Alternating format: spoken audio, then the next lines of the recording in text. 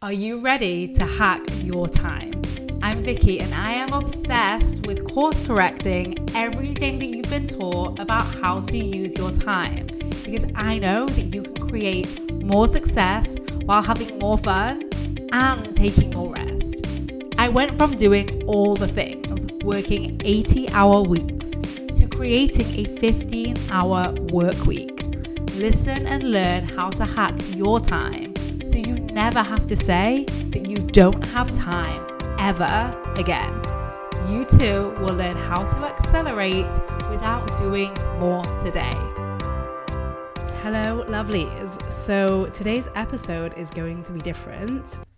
I've come on to let you know that I'm taking a break, and the plan is 3 weeks. Maybe it will be more, maybe it will be less. I just want to give myself plenty of space. And not just in the podcast, but it's going to be in my socials, in my emails, in my life. Now, I'm usually someone that operates my business a month ahead, which has meant that I've been able to take breaks when needed before and catch up later. And that's what I anticipated happening this time too.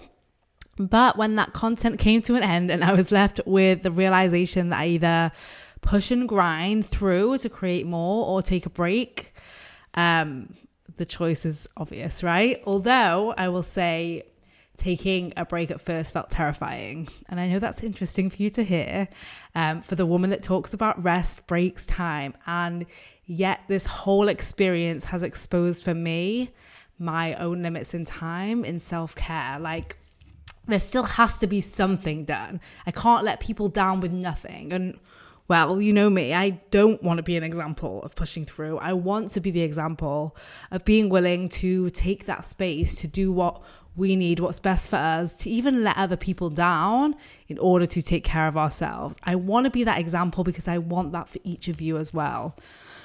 Now, the best part for you podcast listeners is my husband's brilliant idea, as I told him my plan and we talked about it.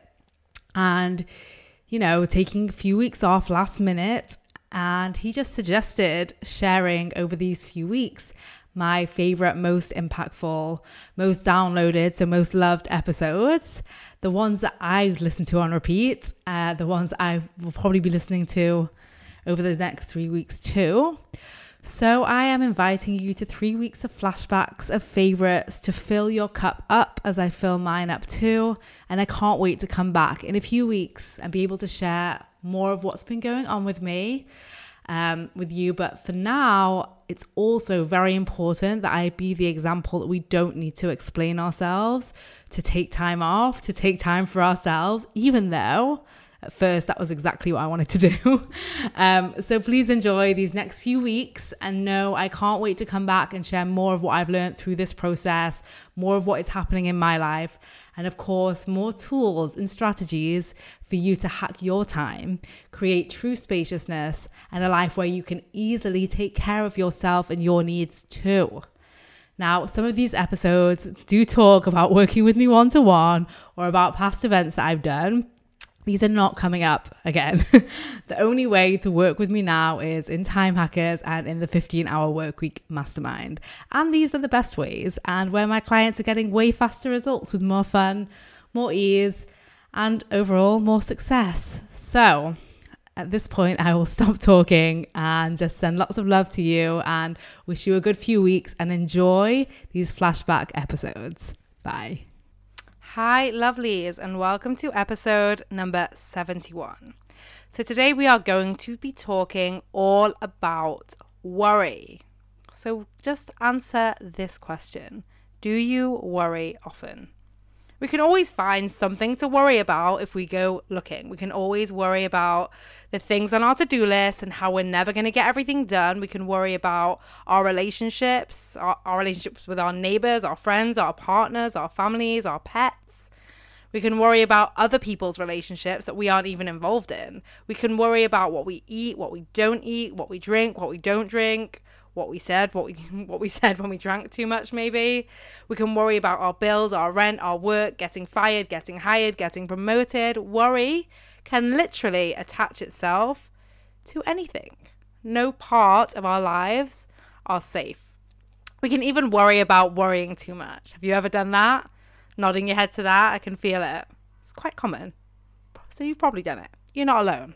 Our worry literally just attaches itself to places and feeds off itself, getting bigger and bigger and bigger. And our brains think it's useful. It isn't. We don't make powerful decisions from worry. We don't go into problem solving from worry. We don't create clarity or confidence from worry. But our brain does love worry. And if you've been listening to these podcasts for a while, you may already know why our brains love worry. It's because worry distracts us. It can literally debilitate us, which stops us from expending energy, facing exposure, rejection, or failure, stepping outside of that box in any way. Worry will keep us spinning in our head and keep us playing small in our lives. It's not just an emotion we feel and experience, it's an emotion we indulge in. Now, you may think indulge is a funny word to use, since indulge literally means we allow ourselves the pleasure of, but we can also indulge and allow ourselves to avoid the discomfort of other things. So let me explain. Worry is like ice cream in that it's not necessary, even when we want it to be. And a few bites won't do so much harm, but it's hard to put that whole tub away once we've started. And when we've had too much, we're going to feel pretty terrible. And I said this to a client as we coached on worry the other week. And he confessed to finishing a tub of ice cream a few nights earlier and then came to the session with all his worries as well. And I was like, yep, it's the same mechanism in our brain that keeps going for the ice cream or the wine or the Instagram or the Netflix. It's the same exact mechanism that's going for the worry. Remember, how we do one thing is how we do everything. So the same urge to sit in worry was showing up and urging him to eat ice cream, like the whole tub. And our brain likes to worry because it's a distraction, just like ice cream. It's all consuming. It gives us really permission to stop, and it feels very justified and very important. As well as the fact that we feel like worry happens to us and is out of our control, which obviously creates more worry. And it isn't. Like, here's a good question for you. Have you ever looked at the ice cream tub and just wondered where the whole thing went? Like, you ate it all and you completely didn't mean to, and now it's all gone. Yes, probably. Because our brain goes into autopilot mode so that we aren't even fully tasting and savoring each bite. It's the same with worry. It just like jumps from one thing to the next thing, to the next thing, to the next thing. Except instead of it being a tub of ice cream, it can be a whole day gone or a week gone, just like literally flashing before our eyes, jumping. Like each new thing it jumps onto is just like that next bite of ice cream. So we're not even staying in worry long enough to solve anything. And the more we worry, the more we find to worry about, which is just like ice cream. The more we eat, the more we want it. Now you're probably getting why I said indulge in worry. We sit in it. And at any time, any day, if we give our brains permission to worry, it's going to jump on it, just like ice cream, right? If you decided, like, brain, we can have ice cream, we're going to always pick ice cream. If you decided, brain, we're going to just worry, it's going to be like, yeah. You say, what am I worried about today, brain? It's going to give you all the answers, anytime, any place. Loving it. But here's the thing, worry is not useful to you. And if you have any resistance to this, which I have had clients say to me before, like, worry is useful, let me tell you. I challenge you to think of a time when worry served you, really when it was necessary. Now, be careful here. I know a few of your brains were like, well, actually, she doesn't know, but this time it was worry. But here's the thing. Sometimes we think we need the worry to have the awareness of the problem before we solve it, and it is not true. So let me give you a really basic example, but this will apply to anything. I worried about getting up late, so I set an alarm. Really simple example. And there are plenty of these examples. But notice this. The worry is not a necessary step to set the alarm. It's totally possible to set an alarm without worrying. Millions of people do it every single day. So if your brain is giving you the worry is useful story, challenge it. Was the worry really necessary to get the result? Did it add value? If the worry wasn't there, could the same thing have happened? And what you'll find is yes, it could have happened without the worry. 100% of the time. I really challenge you to sit with this. So worry isn't a necessary part of creating what you want, and we really start challenging that story. And when we worry about our past, because we can either worry about our future and what we want to create, or we worry about our past. So when we are worrying about our past, this worry doesn't come with an ability to change it, an ability to time travel in any way. So we are wasting our time, literally, creating more frustration and feeling more disempowered. So the first step is really to let go of that story that worry is useful. It is not useful. Zero use. It's possible to do the things without it in our future and impossible to do things about it in our past. I'm going to say that again, slower. It's possible to do things without it in our future, and it's impossible to do things about it in our past.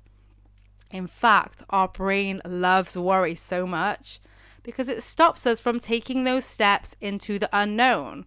We worry about what could go wrong. Maybe we worry about what people will think. What else will change in our life? Focusing, by the way, only on the negative things, right? What people would think that would be negative, what negative impact it could have on our life. That's how our brain is wired, right? With this negativity bias. So let's say you want to earn more money, but you think, or you're worried that it's going to need you to work longer hours, or you're worried it's going to need you to be salesy, or you're worried that other people are going to think that you're greedy, then you're probably going to change your mind about the desire to earn more money pretty quickly and just decide to stick and stay safe where you are. If you want to find love, but you are spending time worrying that you will get rejected, worrying that you will get hurt, and worrying that you will be in more pain, you'll probably find the year fly by with zero dates and prospects. It makes sense. So now we know the problem with our worry. What can we do about it? Start by letting it all out. All the worries, give them time, get it out onto your head, onto a piece of paper. Just like I talked you through on episode 51, You're Inner Crazy. Now we're going to let out all of our worries with no judgment, no holding back. Go, go, go. And spend time here. Don't try and rush it. Don't try and jump out of the discomfort of it. Just really get it all out of your head onto that piece of paper. This is really important. You can also organize them into different areas. Like, here are my worries about money. Here's my worries about relationships, worries about dating, worries about family, worries about health. I mean, it's going to show up in all the areas because it's worry. That's what it does. But what I want you to do when you write it down or type it up is give each worry its own line. Okay, giving plenty of time to offload the worries, but give each one its own line. Now, once you've got them all out and onto a piece of paper, you'll probably want to take a deep breath. So just go ahead and do that before we play a little game of what if. What if is a really simple game. We go to the place where what we are worried about comes true. What if I lose my job? What if I don't make any money in my business this year? What if I go on a date and it's a waste of time? What if I fall in love and I get hurt again? Spend time with each of them. It's going to be uncomfortable at first, but come up with an answer. What if you lost your job, for example? What would happen next? What would you do? What would be the next steps? What would actually happen? Really, I encourage you to go to that worst case scenario here, the place that you're avoiding. And your brain will probably be telling you extreme things like you're going to end up on the streets or back at your parents, when it isn't true, because you would probably just get another job. And we've even seen this in recent months. I saw an example on LinkedIn of a guy that was a recruiter that was now a delivery driver for Boots, like a pharmacy, huge pharmacy here in the UK. So he just got another job. What if it actually happened? What if actually happened? And he just got another job. So you want to spend time with all of these, no rushing, especially the first time you do it. Really, line by line, go through what if. This is going to teach your brain that the worry isn't as useful as it pretends to be. Because even if the worst things happened, you would just find a different solution. We are highly adaptable and creative creatures. Okay, Those are the first 2 steps. The last step is, what is it going to cost you to sit in that worry? Be honest and upfront about what's going to happen if you indulge in the worry, because it feels good at first. It feels really important. Our brain is very clever at doing its job of wanting to keep us alive and safe and playing small. But before you know it, the days and the weeks go by and we don't move forward in what we actually want to create. So maybe it's going to cost you a salary increase. Maybe it's going to cost you time with loved ones or a loving relationships or your purpose. Like, really spend time here and be very honest about what it's costing you. This is really powerful work to teach your brain, and something that I recommend you do on a regular basis. Keep teaching your brain that the worry isn't useful. The more you repeat this exercise, the quicker you will be able to quieten the worry and the habit. Remember, our brain likes an afternoon spent in worry the same way it likes eating a whole tub of ice cream. We don't have to argue or fight with it. Just because the ice cream is in the house doesn't mean we need to eat it. Just because the worry is available doesn't mean we need to jump on it. It will always be there for us tomorrow. Hey, if you want to get 5 hours a week back minimum for life, then I want to invite you to join Time Hackers. It's this podcast on speed where you'll get access to time hacking tools not shared on the podcast.